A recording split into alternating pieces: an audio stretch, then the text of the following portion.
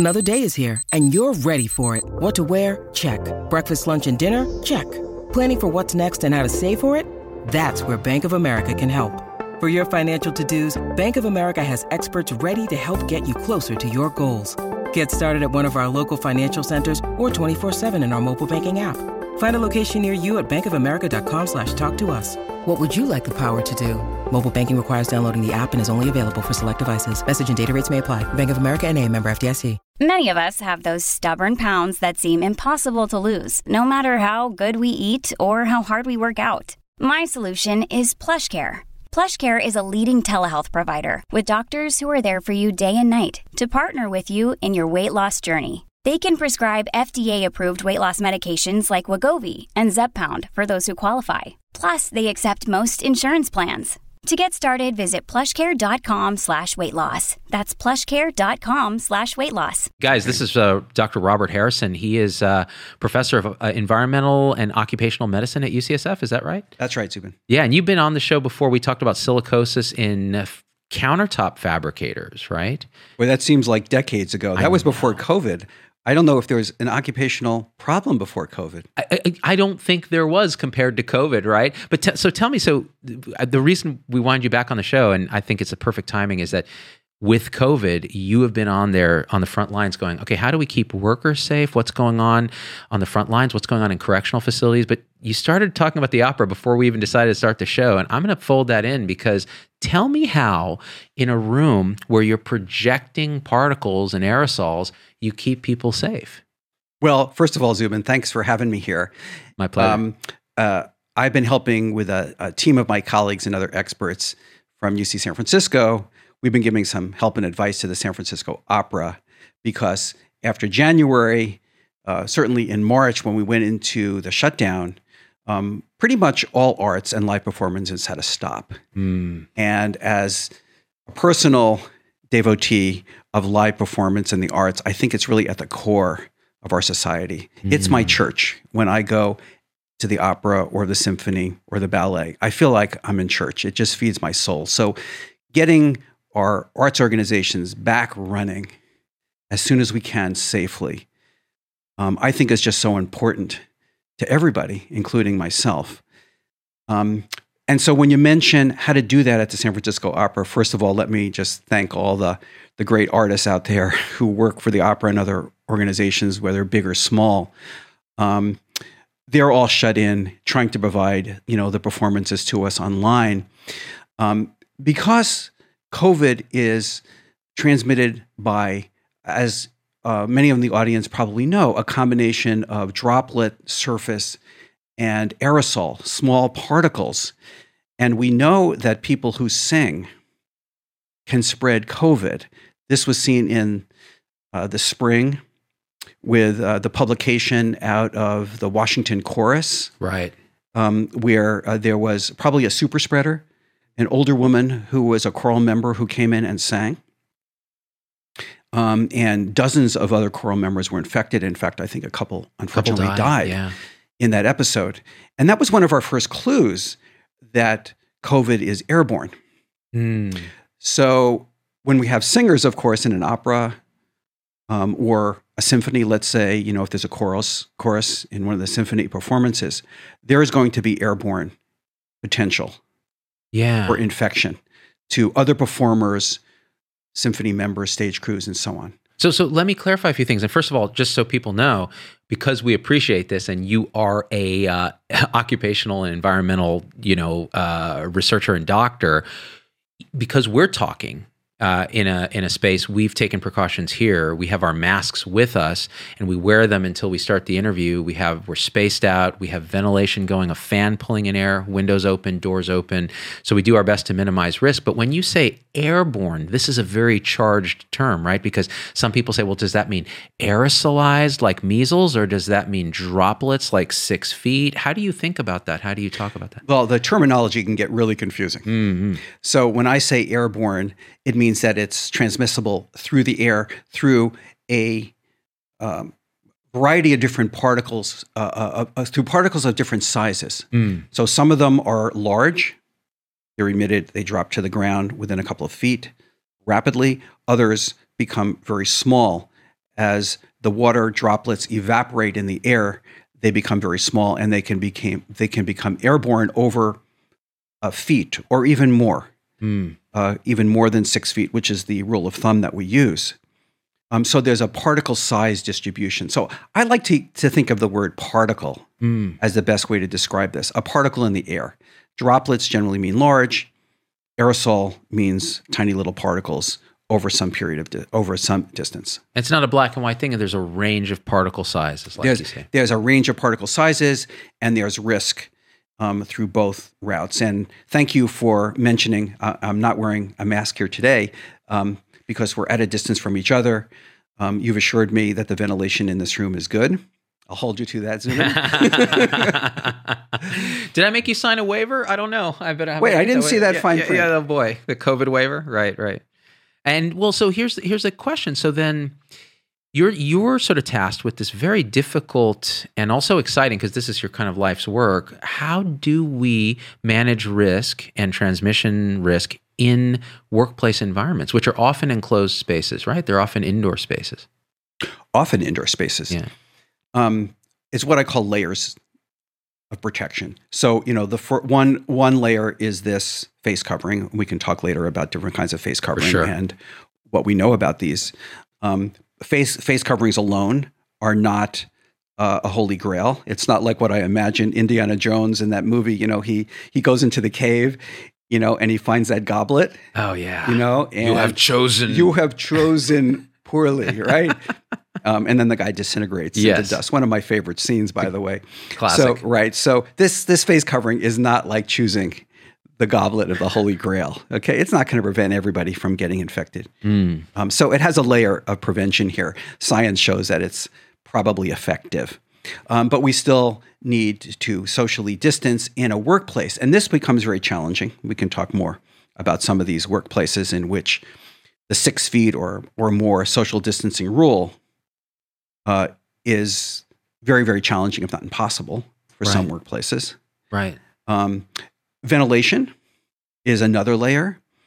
We talked about ventilation in this room, but there are good scientific studies that will show that a certain amount of room air ventilation can reduce the infectious dose of those particles. And then the fourth layer is testing. And I put testing in 3 different kinds of baskets. And we can talk more about what those baskets are if you want. And then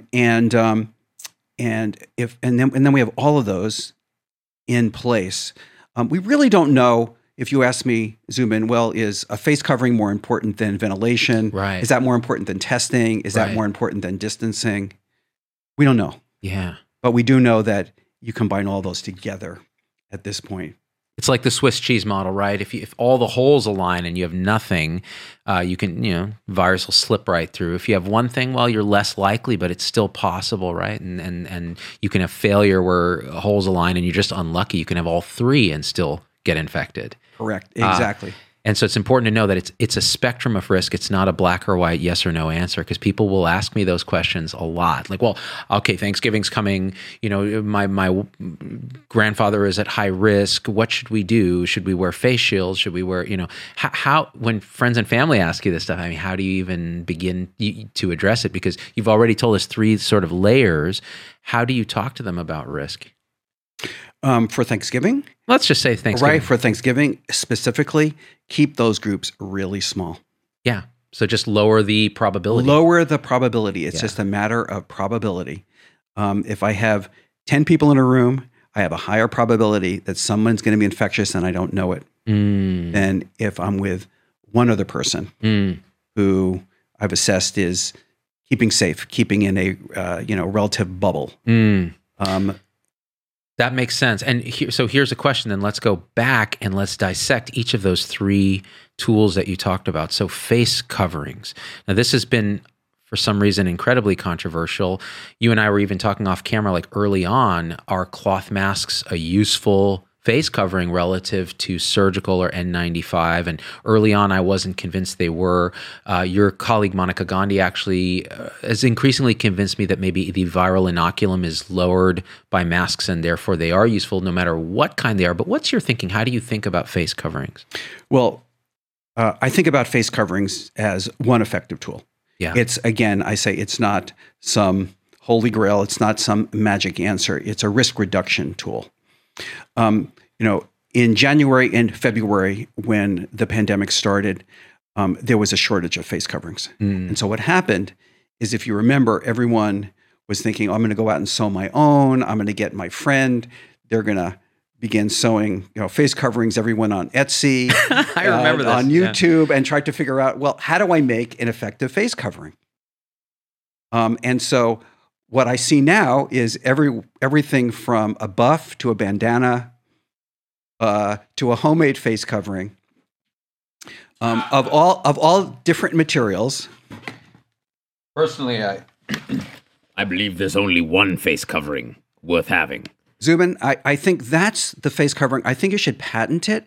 I think you should put it on Etsy, and I think you should sell it. I'm the most powerful Etsy purveyor in the galaxy. Well, Zubin, can I just ask you, who's Zubin? I'm Doc Vader. Sorry, Doc Vader. What would that look like in a meatpacking plant? Now that's where it gets real, because my Padawans, many of whom are in fact meat packers, don't like it when I come into work like this. So you know what? I'm going to get Z-Dog so you can talk about that. Z-Dog, I just saw this image. It was like a dream that came to me. There was this guy in this Darth Vader helmet, and he was talking about using that in a meatpacking plant. It's a papper, honestly. I mean, it's a really high quality mask. So, I shouldn't make light, because meatpacking plant workers have been tremendously impacted. And you've been dealing with this. So tell me about this, because it was fascinating. Cold environment. What's going on with meatpacking that makes it so particularly difficult? And let's relate it to the face covering question as well. Well, sure. Yeah. So, early on in the pandemic, we had a critical shortage of both face coverings and N95s, a higher level of PPE, which we so desperately needed for our frontline healthcare workers at the time. And so we had all sorts of different face coverings, and then a lot of conflicting messages about the adequacy of face coverings. And so in meatpacking plants and other workplaces where the social distancing was not in effect, where if you've been in a meatpacking or a poultry plant, as I have been in a poultry plant in southern Missouri about 25 years ago, you're working a foot away, 2 feet away max. Oh, so you're cramped in pretty tight. You are cramped in this was a poultry plant. The birds are going by at 150 per minute. Wow. It's like that I Love Lucy episode where she's trying to keep up with the chocolates and ends up eating them. But if you ate raw chicken, you would die. Exactly. I show that episode from I Love Lucy to my students, actually, because I talk about line speed as a problem in the workplace. Yeah. And so line speed is really the critical factor in a poultry and meatpacking plant, because in order to get so much production per minute, you have to have a lot of people in front of that material, right? It's just a simple math. So if we slow the line speed down, we could distance workers further apart. But what happens when line speed is slowed? There's less chickens, there's less profit. Yeah, there's less bacon coming out, and there's less profit. And so it's a very calculated formula between the line speed, the number of workers, and the profits being made. And so at the beginning of the pandemic, we had dozens of meatpacking plant outbreaks around the country.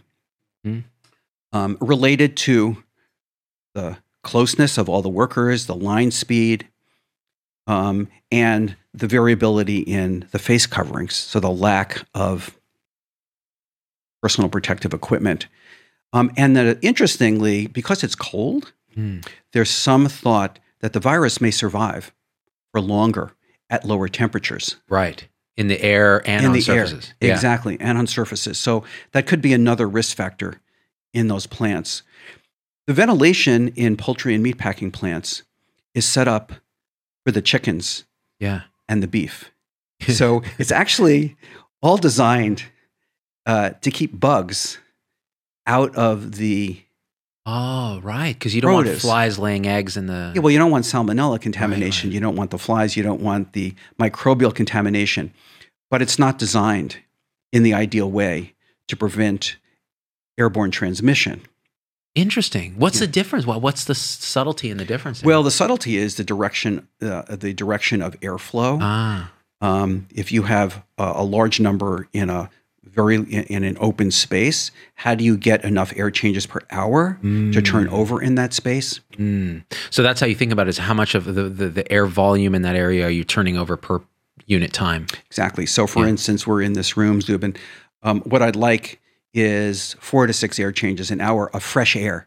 Fresh air, yeah. Fresh air coming Yeah. into this room. Not recirculating. Not recirculating, because a lot of buildings, because of energy conservation, Right. and I'm all for energy conservation. Yeah. But we have a tension now between healthy buildings, healthy environment, and getting enough fresh air changes coming in to these buildings to turn over the air Interesting. every 4 to 6 times an hour. So how useful are things like filtration within a recirculated air? So filtration works. So you have these what are called MERV, Yeah. MERV filters. And what's the minimum MERV, say, for a household? Well, for a workplace, let Yeah. me just address the workplace. Yeah. So you need a MERV 13. Oh, that's pretty high. It's high. Puts stress on the HVAC units too. Exactly. Yeah. So you have to have an HVAC system that can accommodate it or can be beefed up Got it. to run it through a MERV 13 filter. Right. But that's going to capture viral particle sizes that are in the range of what you're talking about. Exactly. Fascinating. So, And so if you don't have a MERV 13, yeah. then you need to supplement the air changes in that room. So you could have a MERV 13 with a lower number of fresh air changes, but if you don't have that MERV 13, then you have to build up the air changes Yeah. in that room. So you gotta get, for a lot of buildings and a lot of workplaces, you got to get an expert. Certainly. Well, so this has already got me thinking about this space. So I have a MERV 13 filter in our unit here, and it's a newer unit, and I put it in after COVID, and I run it on fan. And that circulates air through the filter and through a vent right there that then goes into, probably pulled into the fan out there. And so I'm going to map this out. Are there sprays or things you can test to see the airflow patterns in a room? Like, how do you test that? Well, the only test you could probably do practically yourself is to see if you have an exhaust in this area, if you have a register or a duct that's pulling air out, right? Because that's going to tell you we have air in, but then is there going to be recirculating out of this room? Right. You get a ladder or a step stool, you take a tissue, and you hold it against that exhaust register. Ah. And that's going to tell, am I getting exhaust out of here? But it's not going to tell you how much and what the flow is. And then you need to get a tape measure. It's getting complicated. Yeah, it's getting complicated, isn't it? And you yeah. got to measure the volume, the cubic foot of your space. And then you got to measure airflow in, airflow out. And you got to figure out the air changes per hour in that cubic footage. So All right. there's So Zubin, math, I know you've gotten an advanced measurements. education. You know, I think you may even have a degree from UCSF. I don't know. Feeling pretty dumb, Bob. Yeah. Thank so you for that. I feel very dumb very quickly around this very issue. So what I recommend to businesses Yeah. who are thinking about proper ventilation and returning people to work is getting someone who knows this business to Right. come in Right. and help them. So these are HVAC specialists? These are HVAC Okay. specialists. Exactly. So let's go back to the meatpacking plant then. So we talked a little bit about ventilation. They didn't have the ideal ventilation for that. The distancing was not necessarily there. The face coverings, talk about that again. So what kind of face covering would you like to see to have the best effect in that part of the algorithm? At least if it's cloth, a cloth. This is not cloth. This is from my hospital. Yep. We get one This of one these. too. Yep. Yeah. So either one of these, which is made out of a special kind of material that has a filter built in the manufacture of this material, Got it. right? So, and it also has a rigid nose clip here. That helps you to mold it and could create a seal. Exactly. Right. I can get a better seal out Right. of this. Yeah. It has 2 straps that'll fit pretty tightly over my ear. And you're supposed to wear it like this, I understand. Yeah, as far below the nose. Yeah, I'm only kidding. Yeah, and You see it a lot. You see it a I lot. can't tell you how many people I see. I would take an informal poll if I had a little clicker, and even in my colleagues, they'll be talking to me, and it'll drop. It'll drop. It'll drop, and I was just. Oh. Yep. And they'll be doing this the whole time. Oh man. And so you got to get that really good seal here. If this is not available, then a cloth is okay, but it should be at least 3-ply. 3-ply. Okay. 3-ply. Okay. Yep. And I can share some studies and some websites with you that talk about the filtration that you get from at least a 3-ply material. So you'll give me those, and I'll put them in the show notes on our website. That's Absolutely. perfect. Yeah. I think it'd be very helpful because Yeah. I get this question often. Yeah. Well, it's an existential question for a lot of people who are like, well, if I wear a mask and it's a garbage mask, like a single ply, polyester thing, is that helping at all? Yeah. It's probably not. I mean, it's helping some, Very small amount, but right? a very small amount. And there's some recent papers that have compared Right. the effectiveness of different face coverings. Right. So what folks I think need to keep in mind is, okay, I put this on, right? Right. And first of all, I have a beard. Right. So I'm not getting as good a seal Right. as you might be getting without the beard. Right. Ideally, I should be shaving. Mm. And especially if I'm going in and I'm seeing a COVID positive patient. Right. I'm a Right. frontline healthcare worker, and I'm fit tested for a real respirator in N95. Right. I'm not going to get a good seal Right. with facial hair. Right. I'm going to get leakage right around the edges here, and that's why these face coverings, aside from the filter characteristics in the front, Right. why these face coverings are not totally effective, Right. because I'm getting particles that are coming out the side. That's right. And this has been demonstrated time and again in aerosol physics studies. Yeah. Well, what's interesting though is even with these surgical masks, the amount of infection and so on in hospital settings seems to be quite reduced, even with just surgical masking. Am I understanding that data wrong? Even beyond N95? I think you're understanding that data correctly, but with one caveat, Zubin. In these hospital studies, like everything else in the world, they're multifactorial. So hospitals that have gone to universal face coverings, Yeah. like my hospital at UC San Francisco, Yep. Here at went to Stanford. Yeah. Stanford, went to it very early. Yeah. I think by April. Right. I think we had it required for everybody That's right. who came in. But we also put into place very shortly after patient testing, everyone who's admitted gets a COVID test. We have very strict symptom screening at the door. You can't get in unless you've completed a symptom check. Very important, we have accessible and free testing. So if you have pretty much I say, if you have a sniffle that you think was more than your allergy that day, a little scratchy throat, call our hotline. You can get a test and get the result back practically the same day. So this then gets to that third tier. So we talked about face coverings. And so basically, let me just summarize quickly for the audience. So for face coverings, ideally, and I've been saying this, surgical mask is better than a cloth mask. If you use a cloth mask, 3-ply is better than 2 or 1. An N95 or higher is not necessary probably for most people in public, but definitely for people at high risk in high risk settings like aerosolizing procedures, maybe meat packing or no? Direct care for a COVID patient if Direct you're a frontline healthcare worker. I would say even without an aerosolized generated procedure. Interesting. Okay, Yeah, so, important. Yeah, very Yeah, important. So we now have enough N95s Okay. to provide, and we should have enough in most facilities now. Okay. And recently, I mean, there was even news out of UCSF that some people tested positive at the facility. Was that, do we have any more information on that? Is that a Yeah, so what happened, and this was, I think, in the local paper here. Yeah. We test all patients who come to our facility. Right. You get admitted, you get a COVID test, and you're negative. If you're positive, of course, then you're put in a COVID room with all the full PPE. All the Right. staff knows then the person is admitted and is COVID positive. But we get people, and we've just, and this was what happened. Somebody's admitted as negative, but then turns positive. Because remember, COVID testing is not perfect. Correct. You can be in this incubation period. That's right. That's a negative true. doesn't necessarily A mean. negative doesn't mean you might not be positive tomorrow. That's right.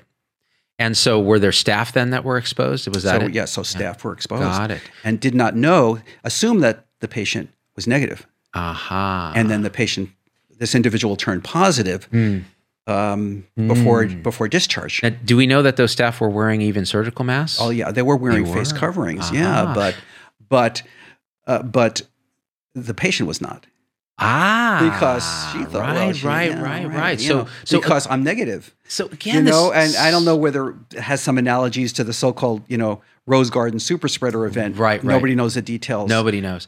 This is interesting because, again, it's that Swiss cheese thing. Okay, well, if patient and doctor are wearing surgical masks, that's better than only one wearing surgical Yes. masks. If one's wearing N95 and one's wearing nothing, that's a different algorithm. But so what's interesting here is, and I remember reading this, that most of the people who were positive in this case did not have a whole bunch of symptoms or get very sick. Am I wrong about that? No, you're right. So then it gets to, again, that inoculum question. Yeah, it gets to the inoculum question. Yeah. And can somebody, have a higher inoculum? Was this just the individual that had a higher infectious load, Right. and then spread it through the air in her room? Yeah. And so it just is I think it's a lesson learned Yeah. that as much as we think we can cover all the things that we think we're trying to do right, Yeah. we have to take heed to this virus that I can be negative today, but I can be positive tomorrow. Right. And so I still need to take all those precautions. It's almost like the universal precautions principle that I remember, drummed into me as a medical student. Right. You Treat just everyone, assume. just assume that everyone has, back in the day, it was everyone had hepatitis B. Right. I didn't want to get a needle stick. Right. I assumed they were infectious. Yes. Exactly. Universal precautions, which I think are valid. And I have a quick question. I don't know if you know the answer to this, but it related to that. Have we seen levels of C. diff and other hospital-acquired infections dropping since COVID? That's a great question. I don't know. This is interesting. Anecdotally, I've had nurses tell me that C. diff is not a thing anymore in their facilities. It's much less of a thing because people are so universally precautious, worried about the COVID, that they're doing things they should have done anyways, like hand washing, general universal precautions, gloving, gowning, all that. And this is interesting because it just, again, shows us how poorly conditioned we are to do the right thing at baseline. And so that may be one of the positives out of this from an occupational standpoint. That's fascinating. I did not think of that as maybe an unintended positive consequence. Right. I get so focused zooming on all the negative consequences that can occur. You and me live in the Bay Area. The glass is always half empty here. Yeah, no, I hear you. And so going back, so the meat packing stuff, because this was in the news a lot. And so you have the face covering inadequacy or inconsistency. You have the packed together people. You have the cold temperature, the poor ventilation. Let's talk about the testing.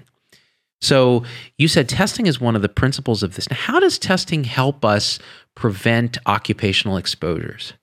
Well, there are 3 baskets of testing, and they all help. The first basket is testing when someone has a symptom.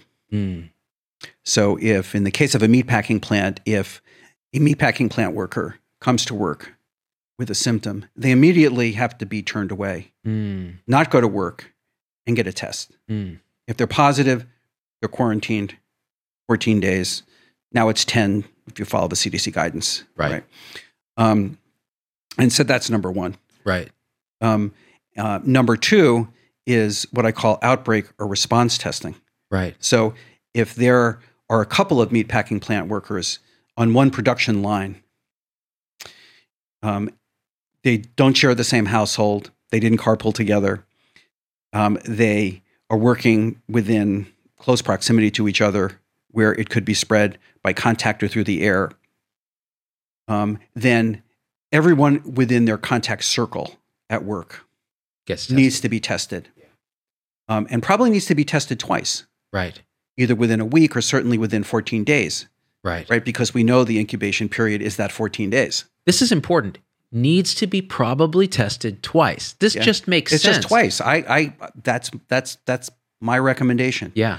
Get them twice, Yeah. because if you get them twice, if that person is tested twice, You're going to cover that you're time. going to cover that time incubation. period. Yeah. End of story. Yeah. End of story. Otherwise, now you send that person home, right? If they were close contact, but everyone needs to get a test in that contact circle. How important is the over-dispersed nature of this? In other words, the super spreader favored kind of dynamics of this disease, that there's a hyper-emitter or a clustering phenomenon that seems quite prevalent here. How do you think about that in terms of something like a meatpacking plant? Would you do reverse contact tracing, like going back and figuring out who the prime spreader was? How do you think about that? Well, I recommend going back 2 days. Now, that's interesting, because where did the 48 hours comes from, right? Yeah, 'Cause, yeah. the incubation period of this is 2 to 14 days. So if I have a positive worker, let's say a meatpacking worker, I contact trace back 48 hours. Ah. That's really just set as a kind of a pragmatic rule of thumb. It's semi-arbitrary, mostly pragmatic. Mostly a pragmatic rule of thumb. Got But let's it. say we go back 48 hours and we contact trace everyone in the workplace and at home. Mm-hmm. Get everybody quarantined and tested a couple of times. Yeah. And if need be, and this is what has happened in several meatpacking plants around the country, shutting down that line. Yeah. So that you can reset that workplace. I kind of think of it as wiping out the hard drive. Uh-huh. Right? Uh-huh. Bring So it in. You know it's clean. You Yeah. know it's clean. You Yeah. then are starting from a clean slate. Right. If that line is shut down and no one's working, with the possibility of transmitting to each other. Right. So you could do a hard reboot there. Yeah. Interesting. And so we talked about symptomatic testing. Outbreak testing. Outbreak testing. Okay, and the third is what I call monitoring testing or surveillance testing. Surveillance. I don't like to use the word surveillance. Right, because it has a connotation in the USNA that will already people don't like being told what to do. Now you're going to say you're under surveillance testing. Surveillance, right? yeah. So I like to call it sort of testing for prevention or monitoring testing, and that's what we're doing in nursing homes or long-term care facilities. Correct. Right. Such high risk. Mm-hmm. You survey them every so often. Yeah, you're right? doing it. What we're doing it. I think at least once a week. Got it. In many nursing homes around the country. Got it. We're doing that in the California prison system. Aha. Testing custody staff and healthcare worker staff in the prisons in many facilities once a week. Yeah. And that's going to pick up, the positives that are asymptomatic, that they're not going to get picked up by symptoms as they come in the door. Right. But we're going to pick up all of those who don't have symptoms, who could be walking in and being a super spreader, don't know it, and here you have 2,000 inmates. And let's remember, that's why this is so difficult. It's not like SARS-1 where you were symptomatic when you were contagious. This is 60 to 80% of people can be asymptomatic, in which case you don't know. So this kind of intermittent testing of high-risk facilities like correctional facilities, nursing homes, is a crucial part of the strategy then, because otherwise people will slip through, like you said, you don't know they're a super emitter, and suddenly there's a huge cluster of infection in an enclosed area. Exactly. I think that third piece, all of these, by the way, are not only my recommendations, they're CDC, public health agency recommendations also. The third piece, which is this monitoring testing, has been, from the point of view of the overall public health organization and COVID control, the most challenging by far. We've been limited for several months by a testing shortage. Right. Now we have what I call testing maldistribution. I think of it sort of like the maldistribution of physicians in the United States. Yeah, right? Tell me about this. Right. So we may have enough doctors in total, but we have them in the wrong places. Right. And so we have testing labs that say, we have plenty of tests that we can run. And then we have employers or worker groups that are saying, I don't know where to get a test, Dr. Harrison. Yeah. Where do I go? Yeah. How do I get one? Common problem. Huge problem. Right. Yeah. So I don't call it maybe when we say, well, we have plenty of tests.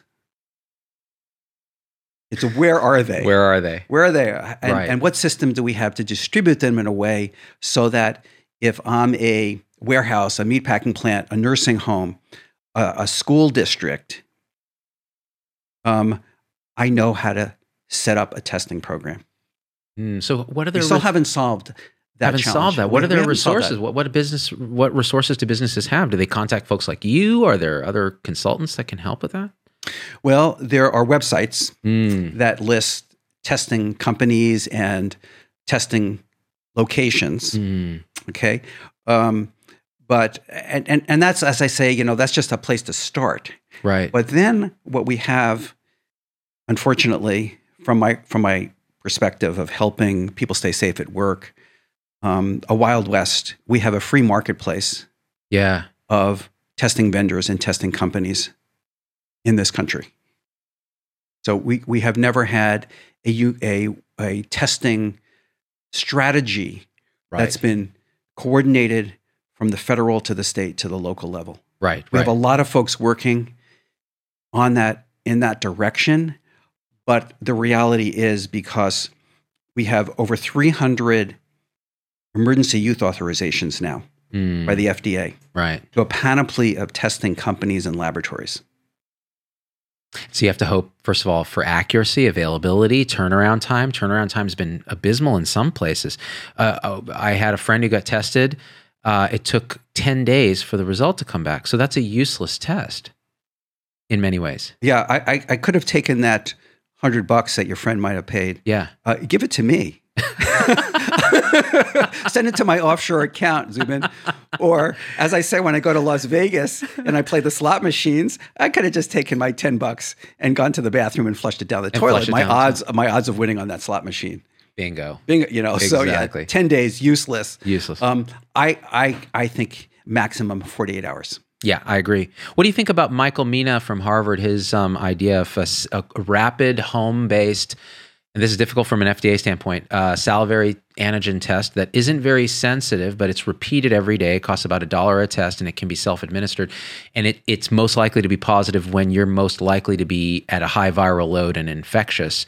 Have you thought about this kind of testing at all? I have. Yeah. And I like it. Ah. I am a fan of that concept. Now, I don't know about the specifics of the antigen test and the FDA approval and the test characteristics, but from a conceptual point of view, Beautiful, right? it makes total sense to me that what we need to know is who's infectious Yeah. to isolate, even if we're wrong, Right. right? So I think I would rather be wrong with the false positive. Yeah. Right? Exactly. Okay. All Yeah. right. So I get to stay home for a few days. Right. Yeah. Okay.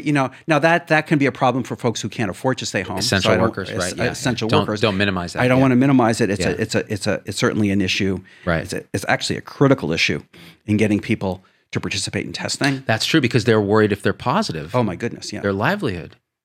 Big issue. And what I hate is when people blame people for that kind of behavior. You're like, no. This is their life. This is their livelihood. They're going to do what they can to protect it. They're behaving in their own rational self-interest in their mind, right? So that fear is real for people. Yeah. I remember a year ago we talked about medical testing for silica dust Yeah. and how hard it would be to get someone to go for a chest X-ray to say that they had early silicosis, because then they couldn't keep their job Right. in that stone fabrication plant. Right. Well, I see the same challenge now. Okay, I'm going to go get a COVID test. You're telling me I'm positive. I feel fine. Yeah. I have to stay home for a couple of weeks. Yeah. I want to be sure that I have the salary, that I'm compensated. At UCSF, we have had a very generous leave plan Right. if somebody tests positive. Right. But there's a wide variation Right. of those policies across the country. Right. We need to have that in place for everybody. I mean, I think the meatpacking plant workers should have the same benefits that we have at UC San Francisco. Yeah, I feel we've really squandered resources on things that haven't helped and haven't really focused. We ought to learn from this for whatever the next pandemic is and for this moving forward. This is our chance to do this correctly. Really support the people that are then at the highest risk and the vulnerable essential workers. And, which again gets to the question of do you think that frontline healthcare workers are more out of the woods than they were in the beginning? Or do you think now with new surges around the country, this is becoming a big problem in healthcare facilities again, particularly with traveling nurses who are at risk and so on? Well, I think that I'm seeing very positive signs, or I'm hearing that, about the adequacy of PPE.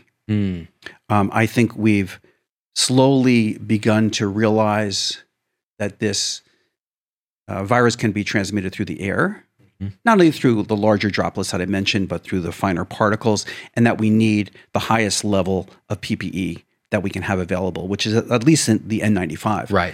And so I think with the provision of N95s, with really good symptom screening, really good testing for healthcare workers, universal testing of inpatients, I think the good news is that we can drive down the risk to frontline healthcare workers. And I think that hopefully is better in this, surge 2.5 or surge 3 than it was with surge 1. Right.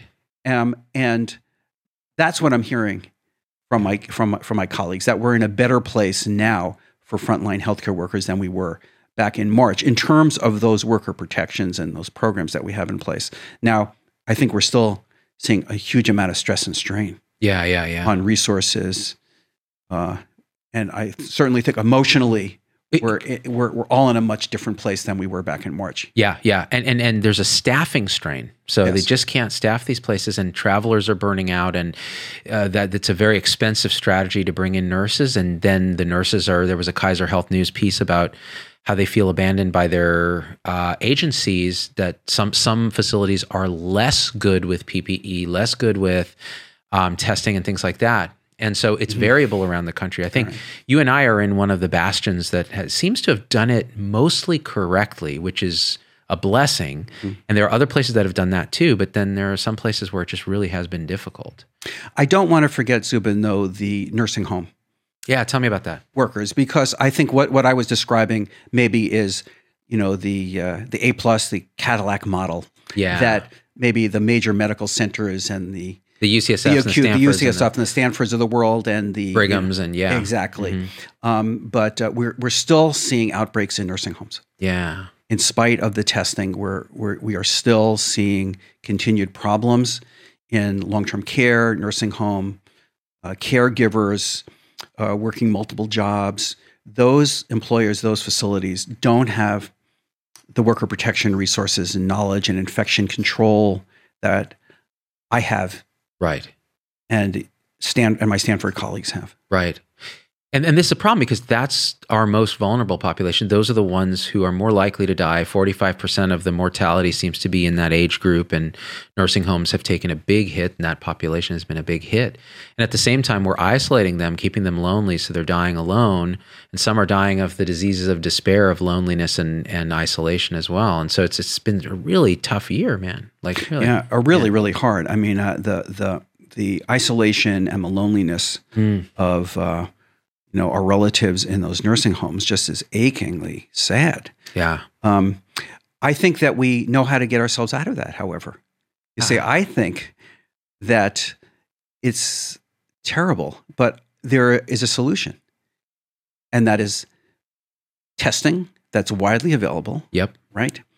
Frequent, rapid testing. COVID gets into nursing homes from staff. It's not getting in from visitors, from family, because nursing homes are not allowing them. So it's still from staff that are coming in that are positive. So widespread, accessible, rapid, universal testing, combined with the resources to do good PPE and infection control in those facilities, providing the funding. That's the trick. To those homes, facilities. 40% of all COVID deaths Yep. are relatives in nursing homes. Yeah. So 200,000, 100,000 odd. I mean, it's really something that if we're talking about targeted groups and protecting them, well, then we better try to do that. I mean, we can talk about it, but the practicalities are tough without throwing resources and organized leadership at it and so on. And we haven't really done that. And I hope we learn from this because, this is not going to be the last pandemic. It's not the first rodeo, right? No. This is not the first or last virus that we're going to see. Not at all. Now, relating to that, and I think this is a question on many people's minds, and I've spoken about this a bit, but it's tough. This one really conflicts me a little bit, and that is schools. And how do we have an aging public school infrastructure? Now, there's a disparity, and I've talked about this on the show before, between more affluent people who can send their kids to private schools with distancing and smaller class sizes and lots of testing and so on. And then you have the public schools, in particular in San Francisco, that remain closed. How do we think about keeping our teachers and students and their parents safe in an occupational setting in school?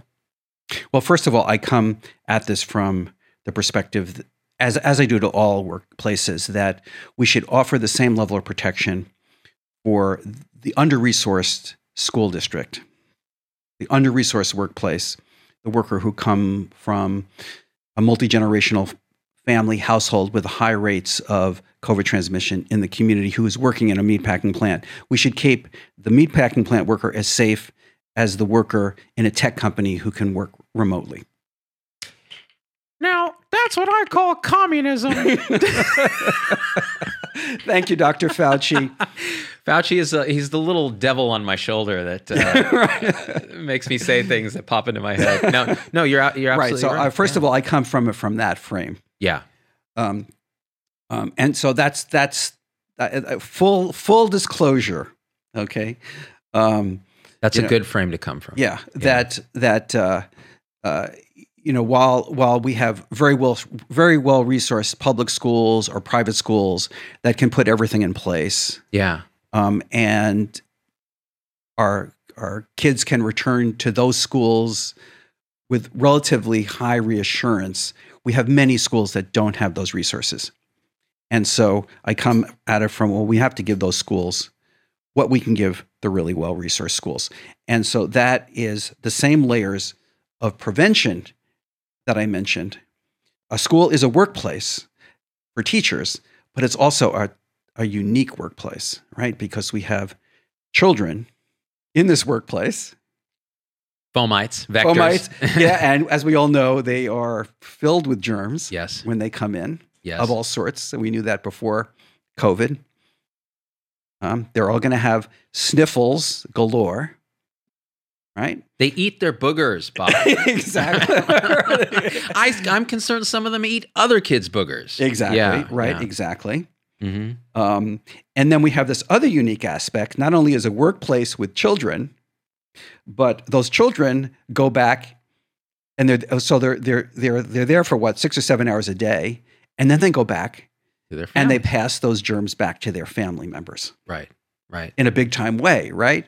It's not like we're going to tell a 8-year-old, well, just go home and quarantine.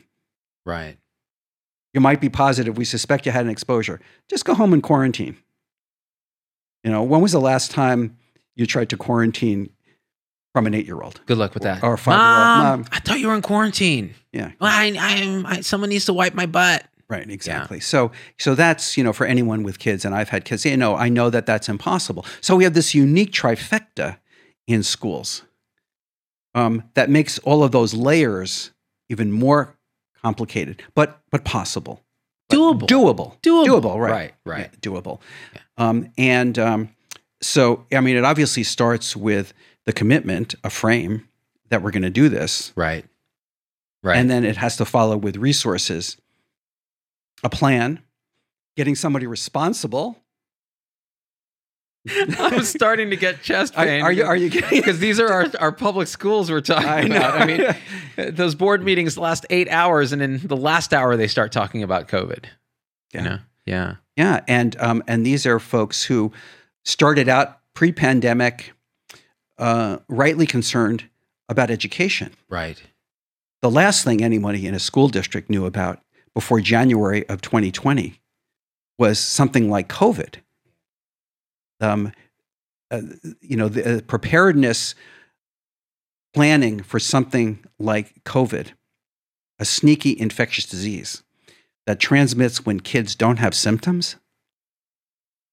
My goodness, that's really challenging for schools. Now, it's reassuring that the children themselves don't seem to get terribly ill relative to adults. Doesn't mean they don't get sick. Doesn't mean they can't die or have long-term consequences. But that's one reassuring thing. And there are things stacked in schools' favors. Do you think there's data showing that schools have been really pivotal in spreading this, or the opposite? There is data that suggests that younger kids become infected less frequently and spread it less than older kids. That's right. So there's a continuity but that doesn't mean it's zero, right? Right. It's a spectrum. It's a spectrum from little to big. Yes.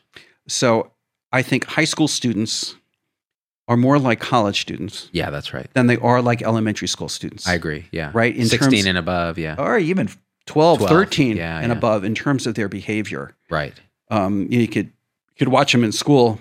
As soon as they leave the school, they're hanging out on the street corner with 10 other kids. Smoking cigarettes, which, by the way, are a very effective face covering, Bob. I mean, that filter, that's how many layers of polyester or whatever. I hadn't thought of that as a public health strategy. Okay, guys, let me just tell the people. As a doctor, I advocate Marlboro Reds. They're highly... Yeah. So, and we've seen tens of thousands of college kids become infected. Right. We know that because many colleges and universities have put in very intensive testing programs. You have to spit in a cup at least once a week at a lot of colleges and universities. Yeah. And if you're positive, you go into the quarantine dorm. Got it.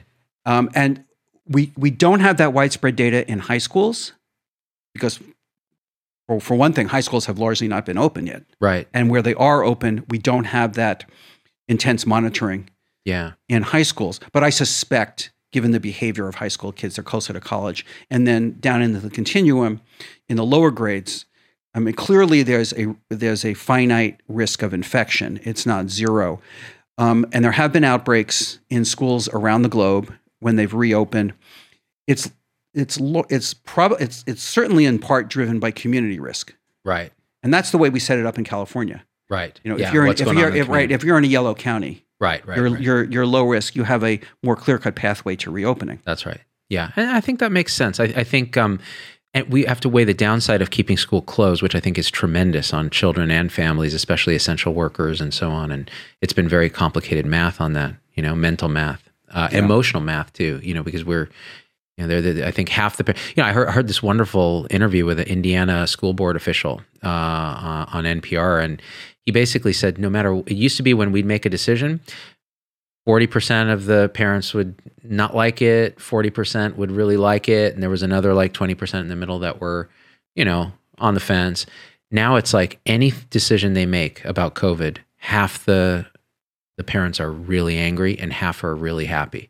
And it's just how divided we are in general about thinking about this pandemic. And they asked him, well, what do you think is the basis of that division? And he goes, well, there's the one half that is really catastrophizing and is terrified of this disease, and there's the other half that's really minimizing and is blowing it off as a flu. And I thought that was pretty indicative of what's going on in general in the country. I think what we have to get across here is that there's a connection between community risk and reopening schools. So explain that. So I think the last figure I saw was more than half or more of the counties in the United States are in the red zone.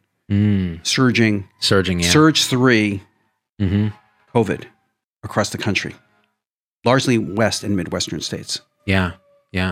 And so if we urge to reopen schools and to figure out a plan to do that kind of phased reopening of schools, which I agree with, we have to look at that map. Right. And we have to make the connection between being able to reopen our schools and getting that map from red to yellow. Right. They're all intertwined. They're completely intertwined. Yeah, yeah. You know, unlike, well, we might be able to segregate, you know, a warehouse or a meatpacking plant or even a nursing home, which I think is even tough to do. Right. Because those nursing home workers are living in that same community. That's right. But, you know, okay, maybe we can somehow parse those workplaces off, but we can't do it for schools. Yeah. It's just Because of this triangle. Right. Because we have the community, we have the kids, we have the teachers, and they're all living in the community. same place. They are the community. Right. That is the community. That is the community. Yeah. So we have to think of that frame as the school, as the community, and the community as the school. So if we're going to be successful in reopening schools, it has to start with that public responsibility and that public, you know, taking care of each other and messaging. That's a powerful message, actually. I think that's a message people need to hear because, you know, if we're in this together, which we are, and, you know, look, you can have differing opinions on how much of a threat to your community this thing is in terms of like, oh, there's elderly people and this and that. But the truth is, you're not going to get back to a reasonable frame of life until these red areas turn yellow or green. And that requires us doing the simple things that are actually in the beginning of the talk, right? Face covering, ventilation in places and businesses, some distancing, testing. That's it. It's not. Yeah. Now, we didn't talk about contact tracing. Now, that is an important, you know, I talked about that outbreak. You know, testing and contact tracing, I would probably add there too. Yeah. I kind of fold them together, but you're right. Fold them together. Absolutely. You know, we just need to do that, and we need to be willing together to be contact traced. Right. We need to be This open. Right. This is tough. We need to be open to answering that phone. Admitting who we've been in touch with. I just read some interesting data. Right. On how many people don't really want to fess up. Right. Oh, it's huge. It's quite interesting. It's huge. Yeah. Well, I'll say this, Bob, and this is because my audience is so diverse and all around the country.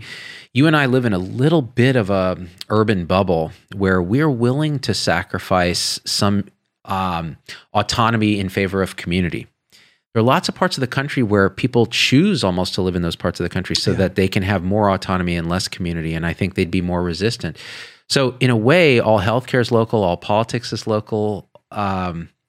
That's hampered our ability to have a national policy around this, as opposed to, say, South Korea, where they're like, okay, we have a plan. We're all going to do this. We're going to give up some autonomy. They're going to contact trace our phones. We're going to use this, and they're willing to do that. I think in the U.S., it's a tough sell. It's a tough sell. Yeah, you know, Zubin, a couple of weeks ago, a mid-sized Chinese city, small, 10 million. Yeah, a little mid-sized. A mid-sized city of 10 million in China. They had 13 coronavirus cases. My gosh. 13. Yeah. That's it's a rounding error on one like street over here. And do you know that they tested the entire city? Oh my gosh. The whole city. The whole city. Now, they did it in 5 days. Hard to know whether the data, you know, how accurate the numbers really were. But even if they tested 1 million, even if there was an order of magnitude over exaggeration, let's say they tested 1 million people. They did it in 5 days. Yeah. They had 4,000 testing sites. Now, I don't think we'll ever do that in the United States, right? Because you mentioned the different culture, you know, the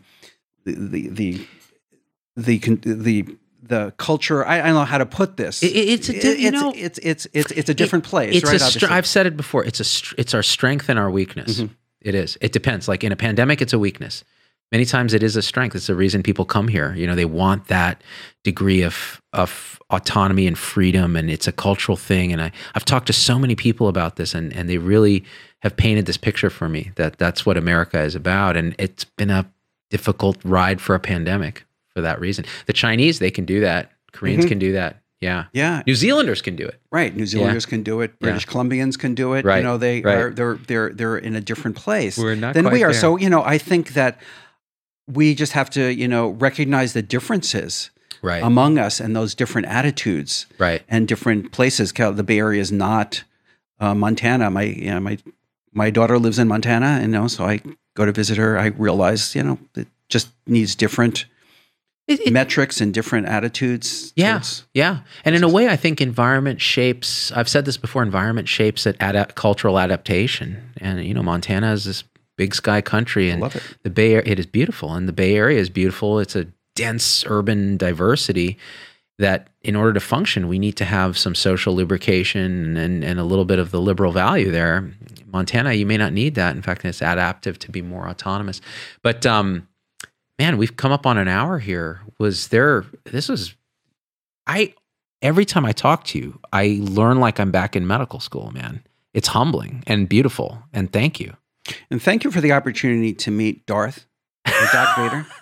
I've been seeing him, for the last couple of years, but I've never met him in person. I feel honored. Thank you. Doc Vader has many issues. He's got several board complaints against him, so he's struggling now. So it was really a joy to see him come out of his shell. But I just want to say that, Doc Vader, if you had COVID, you just think of all those viral particles that were concentrating inside that mask, and then you release the mask, you get this huge bolus.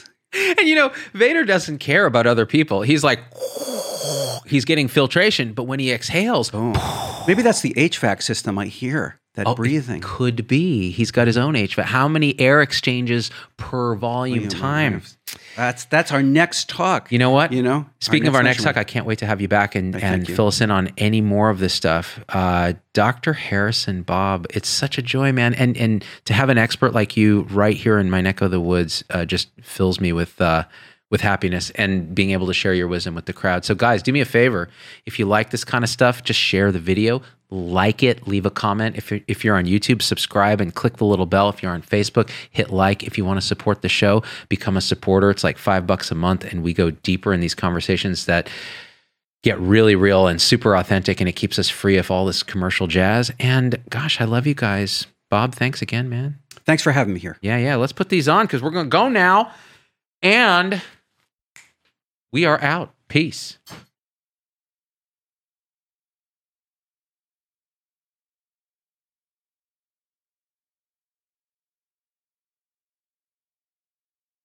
Hey, it's Dr. Z. Thanks for getting through the whole episode. That's a huge accomplishment. And so at this point, I just got to ask you for a few favors because it just helps us so much if you leave a review on your favorite podcast platform and subscribe. It just really helps the algorithms to get this message out to others. The second thing is email me, hello@zdogmd.com. I get all these emails personally. I can't respond to them all, but I need to hear your voice because especially on podcast, we don't have a comment section. And I want to hear how this episode affected you, what you'd like to hear in the future, what you think we got wrong, what we think we got right, anything, or just say hi. So that's really powerful. And the third thing is, financially, it helps us a lot to support the show in any way you can. And if you go to zdogmd.com/supporters, you can join our supporter tribe on your favorite platform, YouTube, Facebook, Instagram, wherever. What that will get you on those platforms is live shows with me that are exclusive for supporters and access to our Zoom meetings where we talk about awakening realization and we share with each other our own experience. It's a powerful group effect. It's a community, really. And we support and love each other and share, again, through our own experience, how we're waking up. So, and that ripples out into systems, into transforming healthcare and education and government. So it really starts with us. So join us there if you can. Again, zdogmd.com/supporters. And I'm so grateful to have you with us.